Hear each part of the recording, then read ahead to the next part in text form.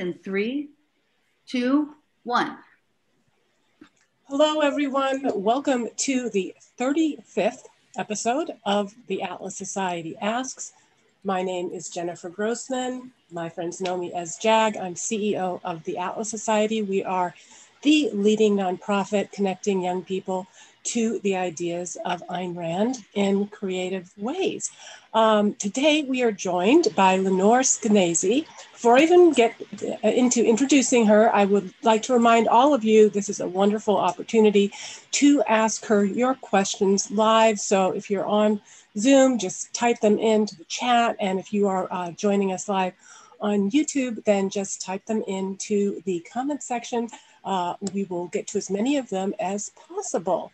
So back in 2008, Lenore, as a columnist for the New York Sun, wrote a column entitled, "Why I Let My 9-Year-Old Ride the subway Alone." Well, that landed her in a worldwide spotlight, interviewed by all of the major media outlets, but also got her tarred as America's worst mom. Fortunately, that led to a book, Free Range Kids, which really turned into an entire movement. Today, Lenore is president and co-founder of Let Grow. It's a nonprofit that promotes childhood independence and resilience, as well as provides resources for parents, teachers, and legislators. Lenore, welcome again. Thanks for joining us. Thanks. I didn't realize I should be calling you Jag.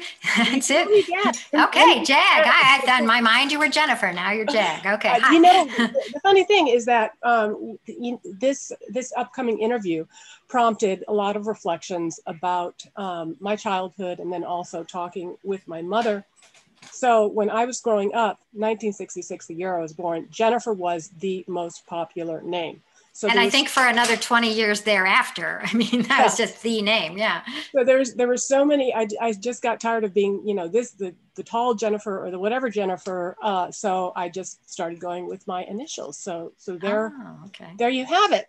One of the other reasons I was really looking forward to this interview is that we started this webinar series during lockdowns, and we've had a lot of people that have, I think, correctly pointed to some of the trade-offs, some of the negative consequences of the lockdown for kids. But I was inspired that you actually had found some silver linings. So tell us about what you've been seeing, what you've discovered. Okay, great. And actually, I just have to ask you a question. If I look like this, do I look like I'm looking down and sad? Because this is the way I look at your face. But if I look here, I'm looking into the camera. Should I be looking into the camera? Look at the blue dot. Okay. I will do your bidding. So here's the deal. At Let Grow, we really believe that kids flourish when they have some free time. I know that sounds crazy, but some unstructured, even unsupervised time, probably like if you were born in 66, you had at Jag when you were growing up, you probably had a banana bike. You probably went to the Baskin Robbins. You probably were me back then. And you appreciated it. And maybe you got into some scrapes. Maybe you had some adventures. Maybe you just enjoyed doing whatever you were doing without it being for, someone else. It wasn't for a coach. It wasn't for a teacher. It wasn't for a grade. It was just because you loved, playing something or making something or doing something. And at Let Grow, we feel like we've taken that, not Let Grow, but society over the past 2 generations, I hate to say it, it's 2 generations, has been making childhood into sort of a resume building time. And the twin fears that we say are stalking American parents are that their children will be kidnapped, raped, and eaten, or not get into Harvard. And either way, it's such a horrible tragedy that you better be with them all the time, helping them, watching them, goosing them, making sure that they're not hurt in any way, shape, or form. And to us, that's been a mixed bag, let's put it that way, because kids are getting pretty anxious, and without any time to figure out what you really love to do, because you're just doing stuff because you're driven to it and it's good for you and you should be doing it and this will help you in the long run. How do you figure out who you really are, what you really love to do, and even, your trajectory. I did a fun story for Reason recently where I asked a lot of people, could they see the germ of who they were going to become or an interest starting really young? And I'll ask you that in a minute, but I do have to rattle on because there's a point to this, which is that we thought when suddenly COVID hit and kids weren't in soccer and they weren't in school and then they weren't going to Kumon and they were sort of thrown for a loop, especially at the very beginning when the remote schooling hadn't really geared up yet. They had what we'd been hoping they had, except it happened to be via a pandemic, which was scads of free time, unstructured time. And so we quickly put together a survey and asked 1,600 kids, ages 8 to 13, across the economic spectrum and across the geographic spectrum, and 1,600 parents, what new things were the kids doing, getting into, learning just for fun? And it was a very cheerful experience to hear, what parents were surprised by, and most of it was so good. I mean, we were sort of eager to ask these questions because we live in a society where everything is, what's the worst thing? Like, let's focus on all the terrible things that are happening. Like, we know it's terrible. Nobody wants a pandemic, right? So let's see if there's anything positive going on. And there was just a whole lot of growth in kids' sort of wacky, quirky interests and figuring out what they liked. So that has been a silver lining of COVID. Yeah, I think that definitely sounds like it was a silver lining. Also, parents having a greater window into what their children were being taught. So there was more transparency, and some parents said, you know what, this isn't working for me. I'm going to try some other kind of option because of the content, of what they were being taught. Yeah, I was going to say what they also had a window into, because we didn't actually ask about the content of school or do you approve or disapprove, but we asked, what are you seeing in your kid that you hadn't seen? And parents were spending way more time at home than they had before, as were the kids. And when we asked parents, we gave them a list, and when you do a legitimate survey, it tumbles the words around. So it's not always the same order. So you're not getting the bias of I'll just click off the first 5. And we asked, are you feeling, angry, disappointed, proud, excited, all these different adjectives about your kids. And the top one was proud. I mean, and that wasn't always, the top one in your choices. And the bottom one was disappointed. And I think, when life before COVID was this giant rush, to get ready for school and out the door and off to soccer and come home and reading log and homework. And, you didn't really get to sometimes some parents said that they didn't even have time for their kids to help them out around the house, because to teach them how to do the dishes or the sweeping or the cooking would have taken too much time. And if they spilled, oh my God, you're 15 minutes behind and you'll never make it up. The whole day will be ruined. And so parents were sort of doing a lot of stuff for the kids that when they didn't have to rush that way. I mean, it was literally because they didn't have to rush that the kids started blossoming. And can I tell you one cute story? Please. All right. So this was when I was, okay. Well, all right. This is number one then. So one mom who was a mother of one in Virginia, used to be a school counselor. Then she moved to Virginia and she was now a stay-at-home mom, and her daughter was 7 in first grade. And she said that before COVID, every morning when it was time to get up, she'd go and she'd wake up her kid, and then she'd go do something. And then she'd come back and the kid was still asleep. And we're going to call the kid Jennifer. Why not? It's not you anymore. Right. And Jennifer, it's time to get up. And like, oh, get up. And then you come back. Jennifer, you're still not up. I can't believe it. Oh my God. All right, here's your clothes. I'll go downstairs. And the mom would run downstairs and get breakfast ready and put out the juice and the cereal. And, Jennifer's dragging her feet. And so she'd put stuff in the backpack, and there goes the books and the homework or whatever. And finally, Jennifer would come and eat what she had to eat. And then it would be like, let's get in the car already, because if you don't get in the car already, you're going to be at the end of the line at the drop off, which means that you're there for the next 36 years, just no fun. And you're late for work and she's late for school. And so you rush out the door and you get her and you drop her off, and then you continue on to whatever you're doing. And that was a normal morning. And then COVID hits, school goes remote, mom's not working. Mom starts sleeping in the morning, right? Because she doesn't have to get her kid anywhere with this split second timing. And her daughter, no longer being rushed and dragged out of bed and treated like, the dog, starts getting out of bed on her own. And she goes downstairs, and what does she do? She makes breakfast. She gets out the cereal somehow and pours her juice and her milk. And then, this is my favorite part, is that then some mornings, not every morning, but some mornings, then she goes, gets out a banana, gets out a yogurt, goes to the toaster, toasts a couple pieces of bread, gets them out, butters them for her mom, and makes breakfast for the mom. So suddenly and the thing that's so interesting to me about that story is not that, oh my God, a 7-year-old can make breakfast, obviously, but she had it, right? The way our world was structured, the way our days were run, with all this split second timing, it never occurred to either of them that there was this alternative child unborn, that hadn't come out yet, hasn't poked its way through. And it wouldn't have come out had there not been this very dramatic and drastic sudden change in our lives. So the way I phrase it, to make sense to me, and I think hopefully makes sense to you, which is that kids are seeds, right? And there's all this, information, DNA in them, but seeds need water to grow. And for kids, free time is the water. They hadn't had any. Yeah.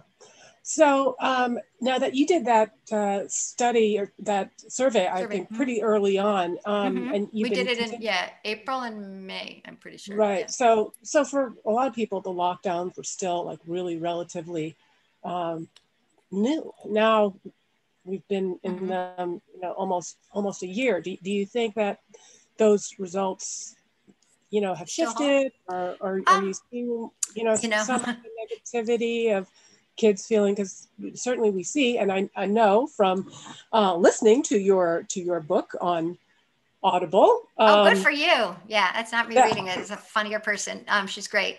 Yeah, that the news feeds fear and serves up the worst headlines. But I have been seeing even the New York Times recently. Even the New York Times, pretty depressing. Yes.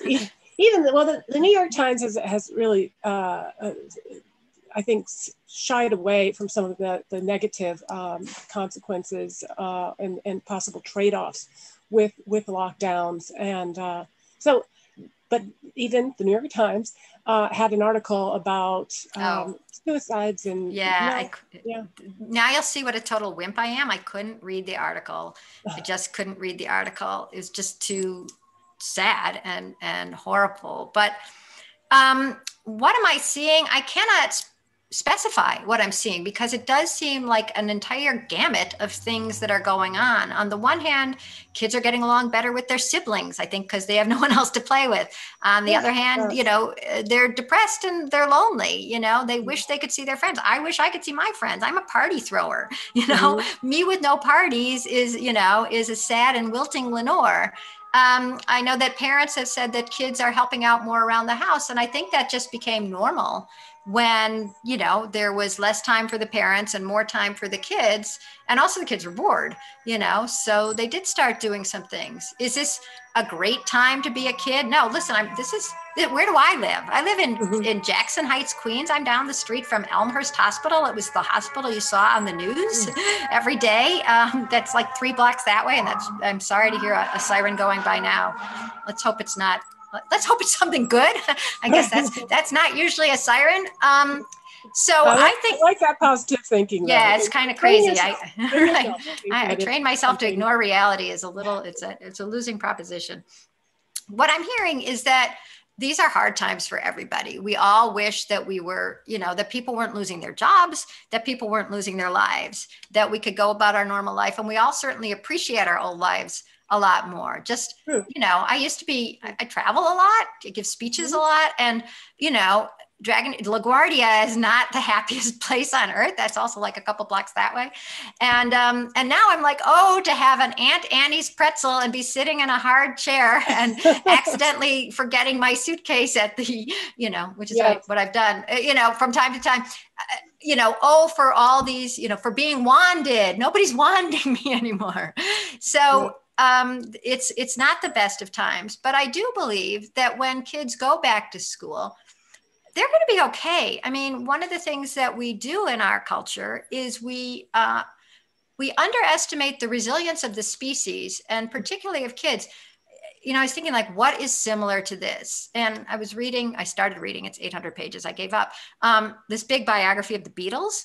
Did you know that, like, Ringo spent about a year or two in a hospital with I don't remember if he had polio or what, but he was stuck in a hospital, and he started playing the drums on like a bedpan or something.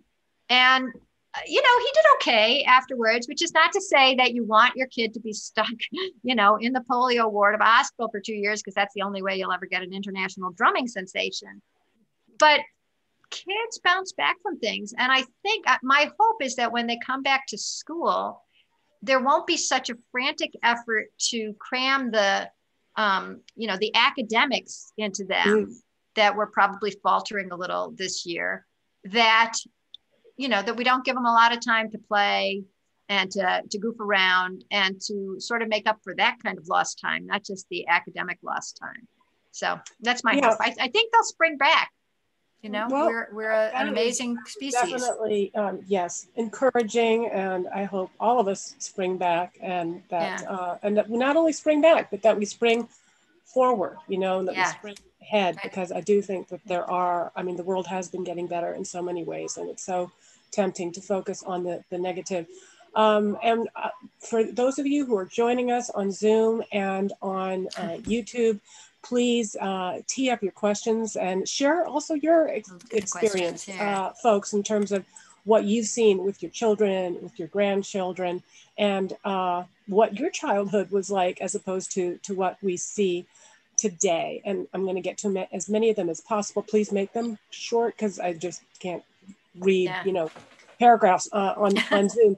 So Lenore, you wrote an article that I thought was particularly interesting, titled "Smothered by Safety." Oh, yeah.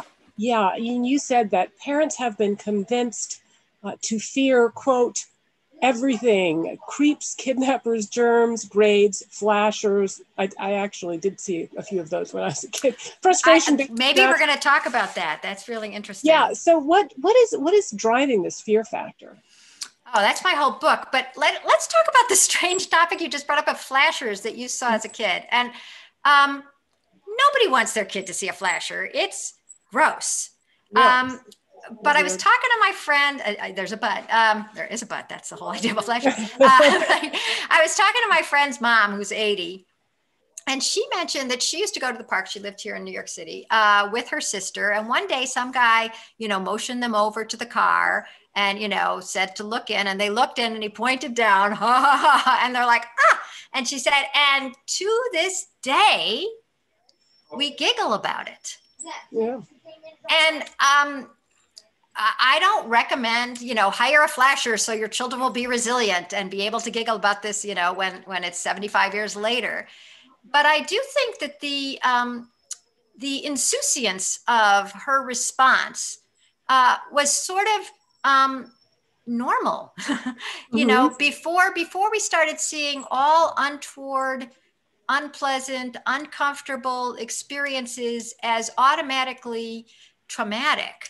And I'm not talking about real trauma, because real trauma is traumatic, but we've sort of dumbed trauma down. And in the process, we think like, well, we can't let our kids, climb a tree because they could get hurt, and we can't let them ride their bikes without. There was an article in the Wall Street Journal just a couple months ago about a mom who wanted to give her child the same experience she used to have, which was to go down to the creek and play by herself. And it was a very wonderful memory of hers, the feeling of, being one with nature and curious and alone. And so the way that she realized, or that she felt that she could give to her daughter the same experience, was to give her a phone. Okay. And then the mom was really exulting because this whole thing had worked out so well, because her daughter was riding her bike someplace and fell off her bike and could call her dad, the husband, and dad could rush over and pick the girl up off her bike and maybe fix the bike for her. And what was interesting to me is that that's not the same experience at all. That the mom had. The mom had the experience of being on her own, and if she tripped or scraped herself or got a little lost or confused, or there was a snapping turtle, she had to deal with it, and she couldn't call a parent, an adult, over to deal with it instead, to be an intermediary. And the fact that the mom thought that these were it's so great because now I can give her the exact same experience, when to me it was the exact opposite experience. That interests me, because the assumption that you need to have the phone so that you can always contact an adult is back to this sort of underestimating kids and overestimating the danger. So I think something is lost when kids don't encounter some friction that isn't horrible, but isn't perfect, right? And isn't immediately fixed by an adult. And that's what I'm trying to bring back. Even as I say, if you want to give your kid a phone, that's fine. My kids have phones. There's no one right way to do it. It's just something to be thinking about. What does it mean when we assume that our kids always need an adult to intervene lest something happen to them? Interesting. So we've got a question here from Bill McLaughlin, who says he first became aware of your work, Lenore, when he read The Coddling of the American Mind. Usually I have it right here next to me. Yeah. Okay. Yeah. Great. We've got to get those two on our show next. And Bill has not yet read your book, but he's going to, right, Bill? So he's new edition coming out this summer. Yes. Actually, John wrote the foreword, John Haidt. Oh, wow. Okay, spectacular. So Bill wanted to know, because he hasn't read your book yet, that the research on the extremely low probability of serious negative consequences with free-range kids, like the kidnappings and et cetera. Did you do that as part of your research for the book, or was it also sort of in defense to the backlash or the controversy that you inspired with that Sun column? I think I had done the research before the column. I'm a newspaper columnist by trade.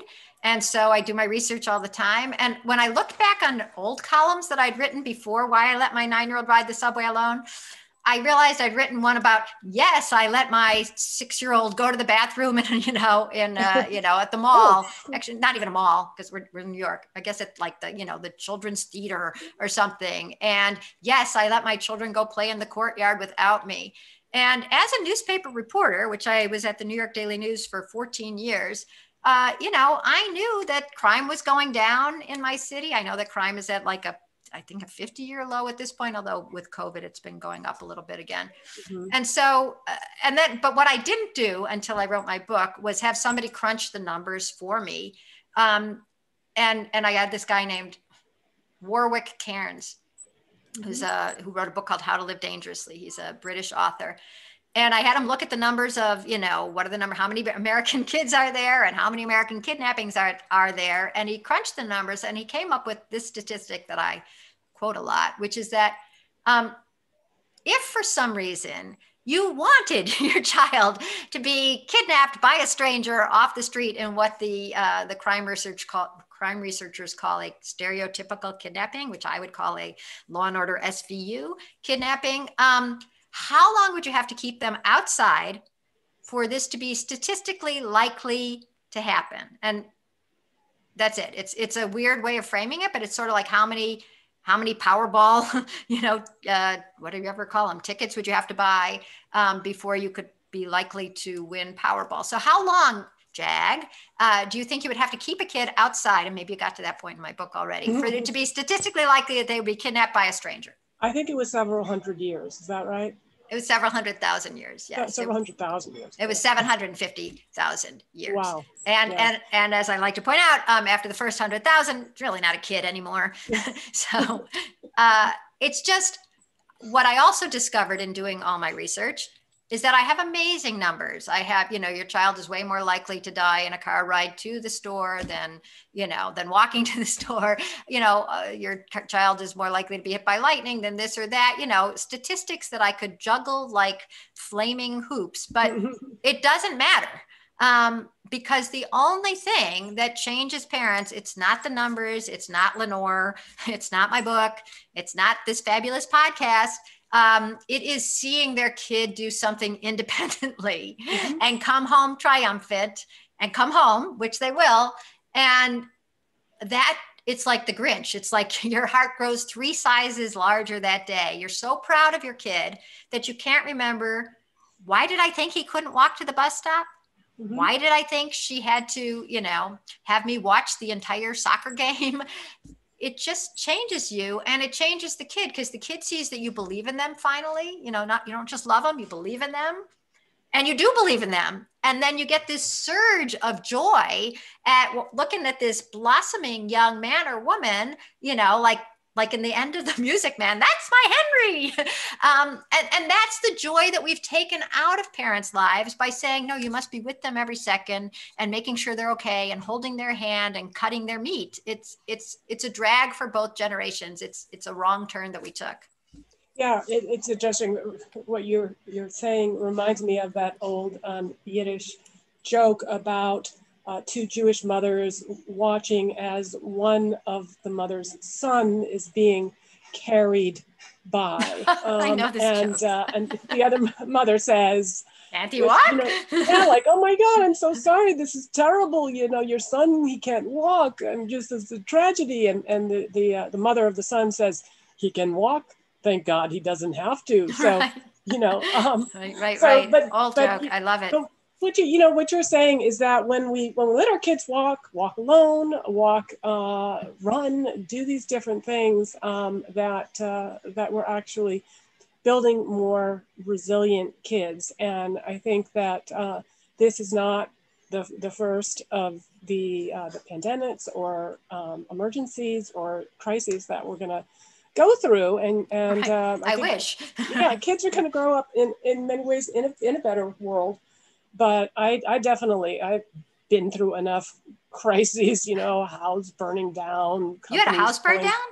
Yeah, I live in Malibu. It's in Malibu. It's not a question of if, it's a question of when. So hopefully this one, but wow, that's horrible. I'm so sorry.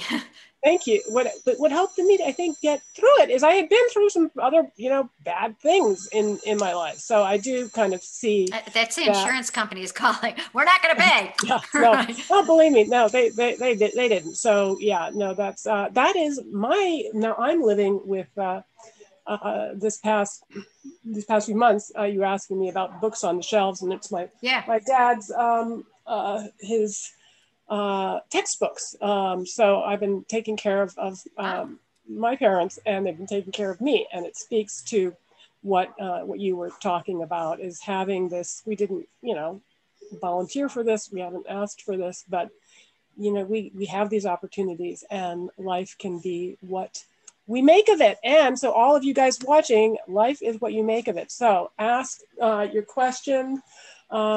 Just type them on in there to the chat, and we will get to as many of them as possible. Make them short if you would, just because it's read them as we are the time. I'm reading this one now, the one about Minnesota and growing up and going to the park at 5 or 6 and the mom rang a dinner bell. I have to say that was common, and people like those stories, but then they say, I ask people like, what was your favorite thing you did as a kid? And generally it was, whatever I said, just put in your mind. And then I say, okay, was your mother with you?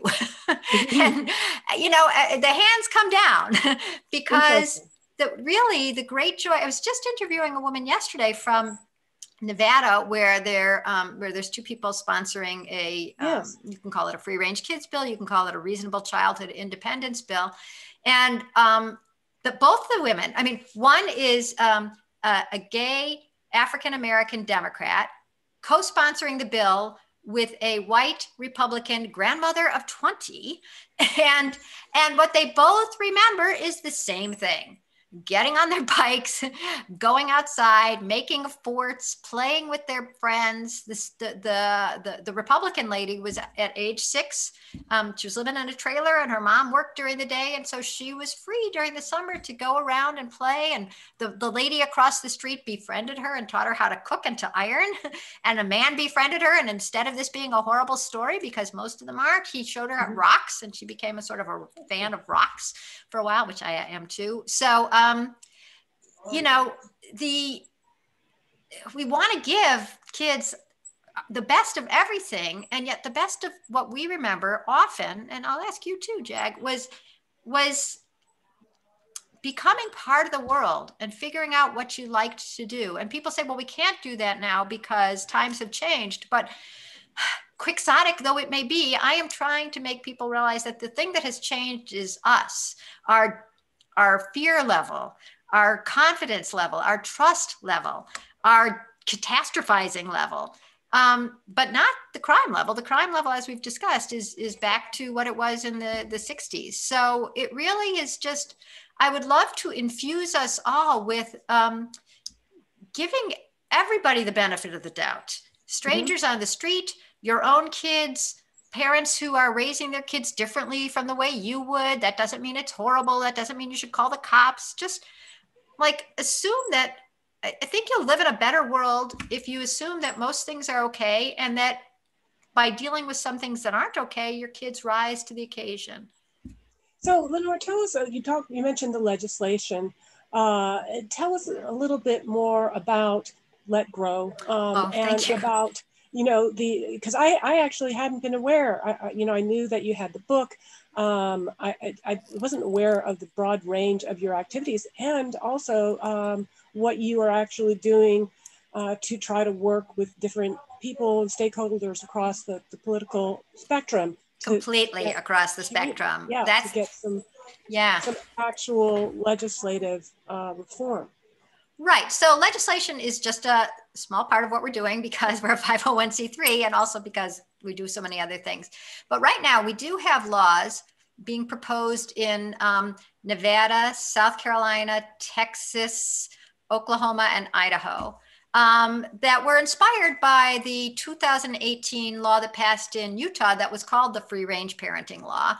And it said that it's not neglect to take your eyes off your kids. If you think your kids are ready to walk to school, play outside, and that's either because you want them to be free range or by necessity, you're working 2 jobs. So your 7-year-old or your 8-year-old comes home, makes a snack, and does her homework because you can't be there. That's poverty or that's necessity, but it's not neglect.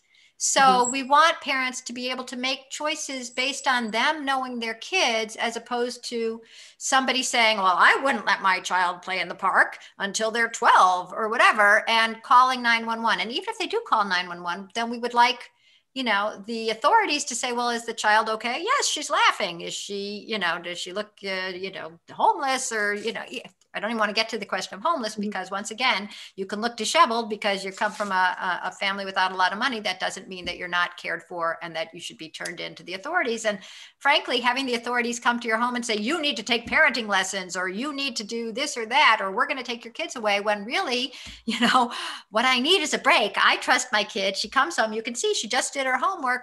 Let's assume that unless the child is actually neglected by somebody who is blatantly disregarding danger, that it's up to the parent, because we're always going to have different levels of what we think is the exact level of, supervision that we think is correct. So here's an interesting question from Lawrence. Lawrence, welcome back. And he asks, is the quote unquote fear of something happening to your child and the protective response, he was asking if it has any, if you see any patterns or correlations in terms of political ideology. I had the same question also in terms really of interesting. Regions. You know, my mother was talking to me this morning about growing up in Louisiana and just taking a horse and swimming, just going off like for till the. Mm-hmm. So I don't know if you're seeing if there are different places where it's just have a less, is it income levels or. Yeah, I've been, talking about this same topic now for the 9-year-old on the subway is 22. So I've been across the country and I've heard from people in cities and rural people. I haven't seen a particular thing that always indicates, oh, that's going to be a helicopter neighborhood. Helicopter meaning that parents are expected to hover or not. What was I going to think? Here's an example. I got a call from a guy named Stu Moore, who is a superintendent of schools in Moscow, Kansas, which is population 299. You think they could just have one, bring in a kid for the day, for God's sake, get it up to 300, but it's 299 according to Wikipedia. And he called because of something I'm going to describe in a little bit, which is the projects that we have that are free that we suggest that schools do to build more independence in the kids. And I said, why are you calling me from, I'm looking at Moscow, Kansas's Wikipedia thing. You have 299 people there. And he said, yes, but here's what's changed. He's been working at the school for 20 years. And unlike 20 years ago, he can look out his window to houses that he can see from the school, and the parents are driving, backing out of the garage and driving the kids over to the school. And that just didn't used to happen. So it's not like the school is further from the kids or the weather patterns have changed. It's just the norms that have changed. I went back and looked, and I grew up in the suburbs of Chicago, Wilmette, Illinois. And where a mom was investigated for letting her 8-year-old walk the dog. I couldn't believe it. It became a national story. It's like, wow, that's my town. And I went to look in front of my school where I had walked starting at age 5, and the crossing guard was a 10-year-old. And the strangest thing about this story is that I married him, but that's another story. He's over there. We can call him in. You could see him. Didn't know that years later we would meet up again and marry. But now there's signs in front of the school, one-way traffic only during pickup and drop-off hours. And that's new. I mean, it's the same catchment, it's the same school, it's the same suburb, and yet somehow kids aren't expected to walk themselves there anymore. So that's just a sea change. And you actually hear it in the words that we use, because I'll bet when you were going to school in the morning, it was arrival, right? And in the afternoon, it was what? Oh, just departure. Departure, dismissal. And now it's drop off and pick up. Wow. Isn't that cool? I mean, written into the words that we use is an adult who's going to drop them off like a FedEx package and then pick them up and take them where they have to be next. And thus culture changes. And so what can change parents? Because you're asking about the fear level and who is it affecting? I'd say it's affecting the entire culture. I've seen it on The Simpsons. I've seen it on, there's a new show called Duncanville where they talk. I mean, it's just part of the culture now, is to assume that kids are under the watchful gaze of the parents, or the parents are negligent and the child is in danger.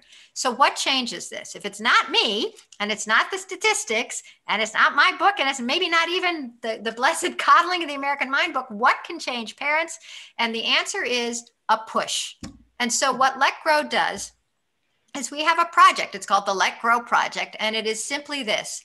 We suggest that teachers give their kids the Let Grow Project as a homework assignment. And the assignment is this: Mom, it says I have to come home and do something new on my own without you or Dad or my guardian. And look, here's a page of ideas. I can climb a tree. I can run an errand. I can make a muffin. I can walk to my friend's house, whatever it is. We have 100 ideas. I cannot remember them all. But And it doesn't mean that you can only do one of those. You can do whatever it is. If you live you're in Louisiana, you can go shrimping. I have no idea what people do in Louisiana. You can make a beignet. What is that? Beignet, right? Yes. Yeah. Yeah. Yum. The point is that the parents get this little push, and because all the parents in that class, or even that school, or even that district are letting go to let grow, they do.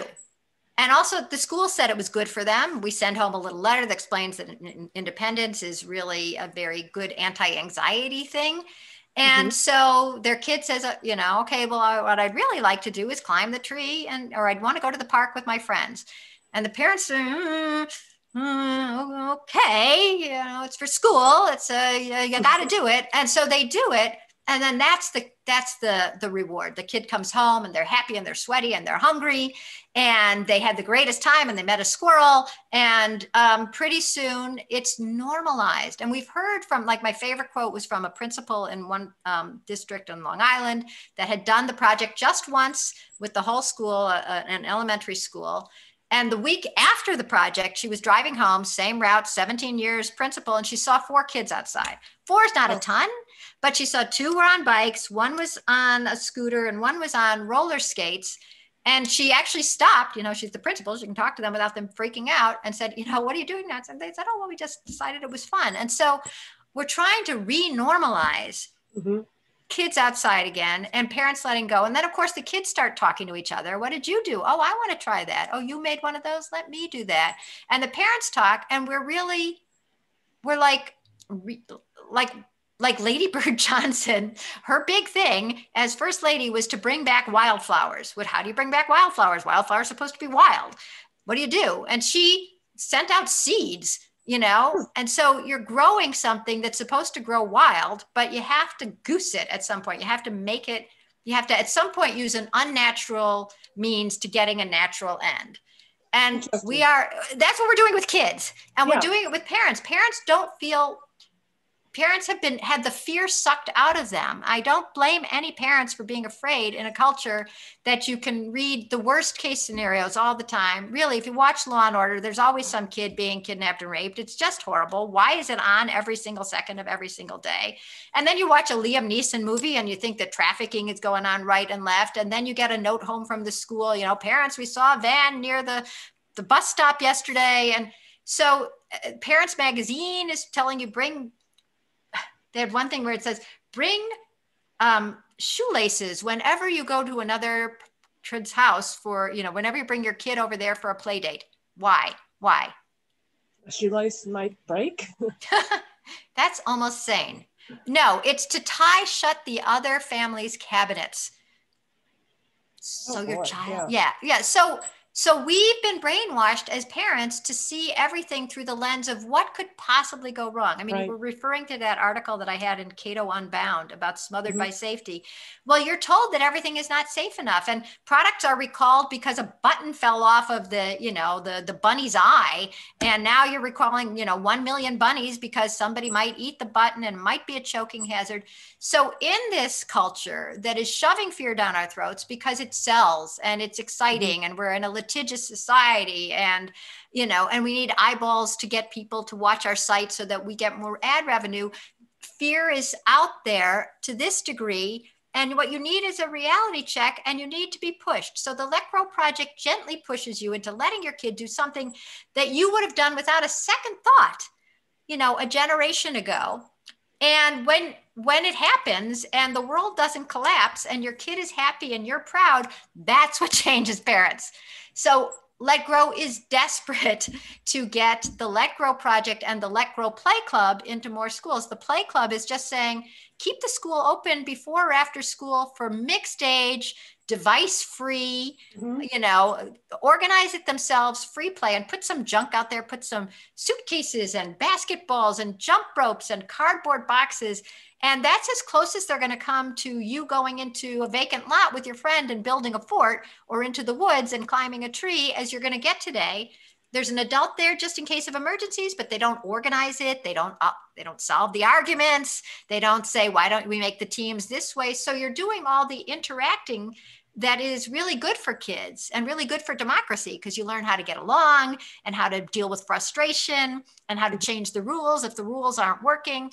And all that doesn't happen if you're in an organized activity. So between the Let Grow Project and the Let Grow Play Club, we really think that we can renormalize, I'd say 100,000 years of human history of kids doing things on their own and coming up with solutions.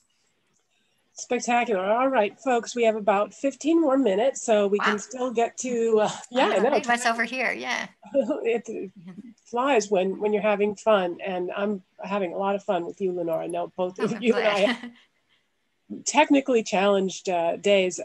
So yeah, speaking of moms, we actually have a mom here in the audience, new mom, Erin Redding, wants to know, how do you best balance giving your child experiences and enough free time to be, bored and creative? Okay, wait, I'm actually answering this question myself. It's the Let Grow project because the organization is Let Grow, which is sort of a pun on let go. So how much free time?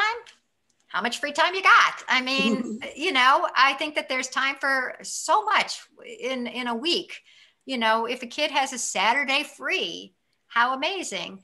Actually, one of John Haidt's ideas was, why don't we encourage people to have free play Fridays? Like keep Friday after school free, no lessons, no nothing. And so kids can just play. There's a school in San Francisco, the Hamlin School, where I spoke actually a couple of times, private school, very lovely. And they keep the school open after school every day for free play. And they encourage the parents to don't schedule every afternoon. On the other hand, some scheduled stuff is great, art lessons, piano lessons. I'm not saying, have them live, like a caveman, but I'd say just balance it, and your kid will help you. I mean, my kids, they were terrible at their music lessons, and they hated them, and we couldn't stand listening to them. And, at some point we all just said enough and gave them back some free time, and they found other things to do. And I know the Erin in particular who asked the question, I have seen a picture of her baby.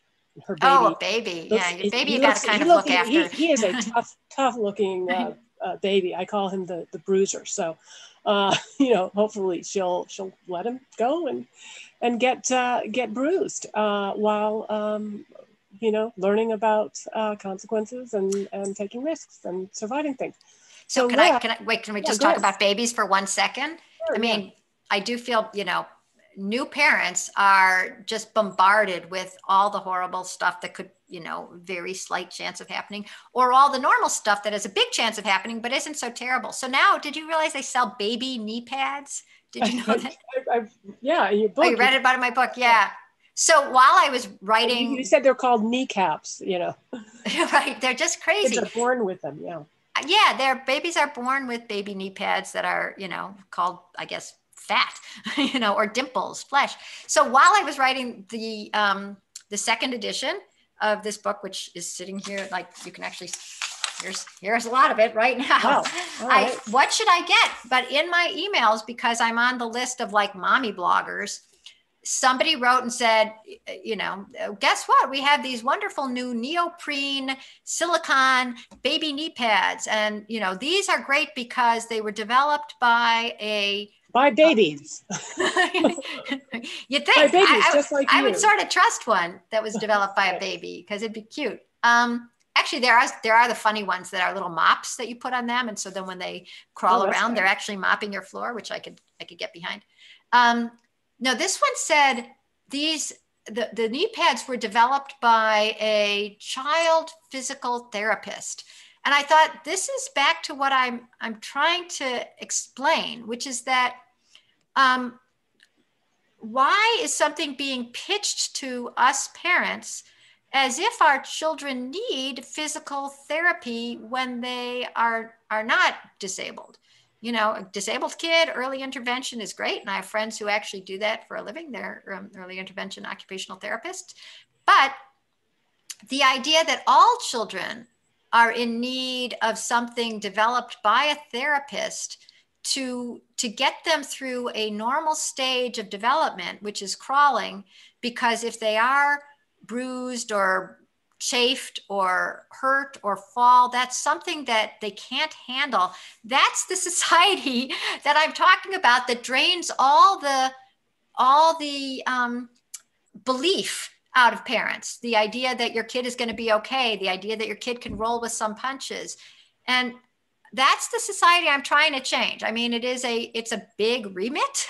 It is saying that a society that has decided to sort of brainwash us into believing that all children are in danger, either physically or emotionally or socially or psychologically from everything. And so you have to be there buying something or doing something or watching them all the time. That's new. It feels normal to the new parents because that's what the Parents Magazine said, and they're getting, things in the mail, and you better buy these knee pads. But in fact, it's completely strange and undermining of our confidence and of our kids' confidence. Terrific. We have 10 more minutes. I just I see Alan Drugash. I should I say that? I know him. I love him. Yes. So Alan, I returned your call, so check your voice messages. But and thank you for supporting, encouraging others, who, to do so as well. So wait a minute, Alan, Alan, you and I should talk after this too. I wonder who is. It's very intriguing. Yes, he's a proselytizer for the Atlas Society, and we're very grateful for him. So Alan asks, and this is great, this is kind of a step back, how is the country doing overall in restraining over reporting and policing of kid freedom activities? Is the trend going in a good way or in a bad way? So yeah, I mean, are you seeing clearly you guys are in the forefront of some legislative reform, the success of your book. So which which wasn't necessarily a good thing, but I think that show that you were talking about got canceled. So but the negativity in the news continues. So yeah. I feel like there has been a shift. And I work with a fantastic person named Diane Redleaf, who has been fighting the unwarranted intervention in family life by the authorities for nigh on 40 years. She's sort of a civil rights activist, I'd say. And in particular, she's been upset by how often poverty is mistaken for neglect.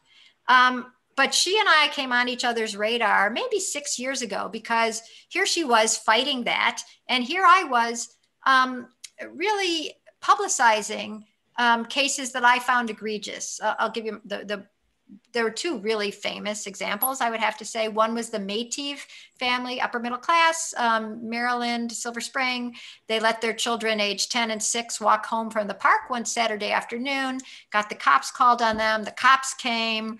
After that, Child Protective Services came, and they were threatened with having their kids taken away from them if they didn't sign a form that said, I will never let my kids out of my sight again until this case is resolved. And then weirdly enough, it happened a second time. And this became a cause celeb because, the parents trusted their kids, knew the neighborhood. The 10-year-old was with the 6-year-old. And why weren't parents allowed to make that decision when obviously they love and know their children best? And in the end, all charges were dropped, but it took it was literally an international outcry. Then there was a case in South Carolina where a single mom, Deborah Harrell, has a 9-year-old kid. And in the summer, when the mom worked her shift at McDonald's, the daughter would always come with her and, sit at a booth, and not even a booth, just table, and play on the laptop while mom worked. Then the laptop was stolen. They had a burglary at the house, no more laptop. So the daughter said, could I go to the park instead? There's a park right near, where the mom worked, where the kid lived. Splash Pad, very popular, tons of kids there. And actually they served breakfast and lunch there. So there were adults there too. And the daughter goes there for day 1. It's great. Day 2, it's great. Day 3, a lady says, where is your mother, little girl? And she says, oh, she's working. I actually have a phone. Do you want to call her? You'll see. And it's like, no, I don't want to call her. And she called 911 and the cops came. They arrested the mom, Deborah. They threw her in jail. And they took away her daughter for 17 days. So this too became a cause celeb, as it should. And it had a yin-yang effect. It had, everybody was on the same side as me. How dare the authorities arrest a mother who trusts her kid and whose kid is doing something that, once again, was not literally dangerous. Maybe the The disapproving lady who called thought it was dangerous, but literally 750,000 years, you know, you're probably not going to have your kid taken, especially from a popular place with tons of kids around on a summer's day playing in the water, which to me sounds great. Not sad, not bad, great. And the mom knew her daughter. And so that was that. With the sort of publicity of those cases and other cases that I have to say, I keep, you know, when I hear people write to me and I write about them, people are on our side. People are upset at the idea that parents would be second guessed or have to start second guessing themselves. Gee, I want my kid to walk to school. Am I going to be arrested? I want my kid. So on the one hand, I am grateful because why are 5 states considering laws that narrow the definition of neglect to not include trusting your kid to do some things unless you're putting them in literal bad danger?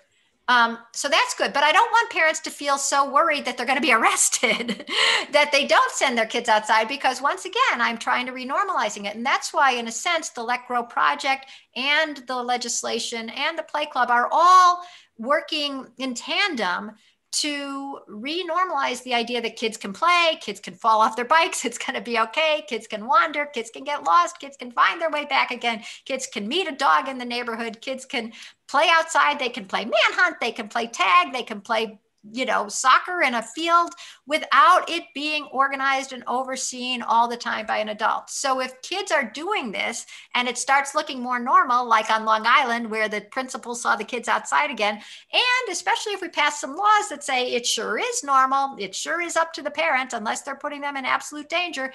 I think, you know, I mean, I've been thinking about it for 13 years. These are the elements that come together that do make it so that we can give the kids the independence they need. And, you know, it's great for them and it's great for us. And we get the independence too, to not always be Velcroed to our kids. When we trust them, we can show them that we trust them, and they can have, you know, a free range, a let grow, an uncoddled childhood. Wonderful. Well, with that, you are amazing. We just about hit the nail on the head with the time there. So tell us, where do we find you? How do we support you? What Great. can we do? You told us a lot of wonderful resources. What a lovely pitch. So Let Grow, we're a 501c3. We love donations. With any donations, we are spreading the word further to more schools, to more parents. We have a website. We have these programs. You know, we're getting the word out, and so your help is very much needed and appreciated. If you're a parent or a teacher and you just want to see what we're up to, the website, it's kind of hard to remember because people think it's Let's Grow or Let's Go. And in fact, it is L-E-T grow, GROW.org. Although if you press .com, we got that too. And that's where you'll find, we have, you know, that's where you can find the Let Grow Project. It's where you can find our advocacy page with, you know, descriptions of how you can get involved in changing the laws, or, you know, even, you know, creating a proclamation in your town that this is a, you know, we had, what is it? Ithaca, New York declared itself a free range town, that they want kids to be out and about. So you can get involved that way. There's downloadable posters. There's the Let Grow Independence Kit, which just gives you a bunch of ideas for things that can do on their own. And, you know, and write to me. You know, if you write to info@letgrow, I guarantee you that at some point I will see it. And I'm Lenore, so you can find me. I'm so easy to find. And I would love to hear from you, and I would love to talk to you some more. And, you know, I've laid my cards on the table. I think kids are smarter and safer and stronger than this crazy, terrified culture gives them credit for. I think it's an insult to the species. It's an insult to the moms. It's an insult to the kids. And we want kids growing up resilient and ready to get back on that bike. And we want them to be problem solvers, and they can't be problem solvers if we're always there solving their problems. That is so true. As you have said before, all of that fear is not preventing death. It is preventing life. And we are the living, and we want to live. So Thank you, Lenore. Thanks to all of you who joined us. Yeah. Great questions, great engagement this week. Please check out more of Lenore's work. Thank you for also your support of the Atlas Society, those who have been enjoying these webinars. Next week, please join us. Check out the time, because we have modified the time for our interview with Nadine Strawson, because she actually has to teach a class. And then also all of you coming up, you know what Tuesday is. It is Ayn Rand's birthday, and we're having a birthday party. So register, and I and David Kelly and Stephen Hicks will see you there. So thanks, everybody. Bye.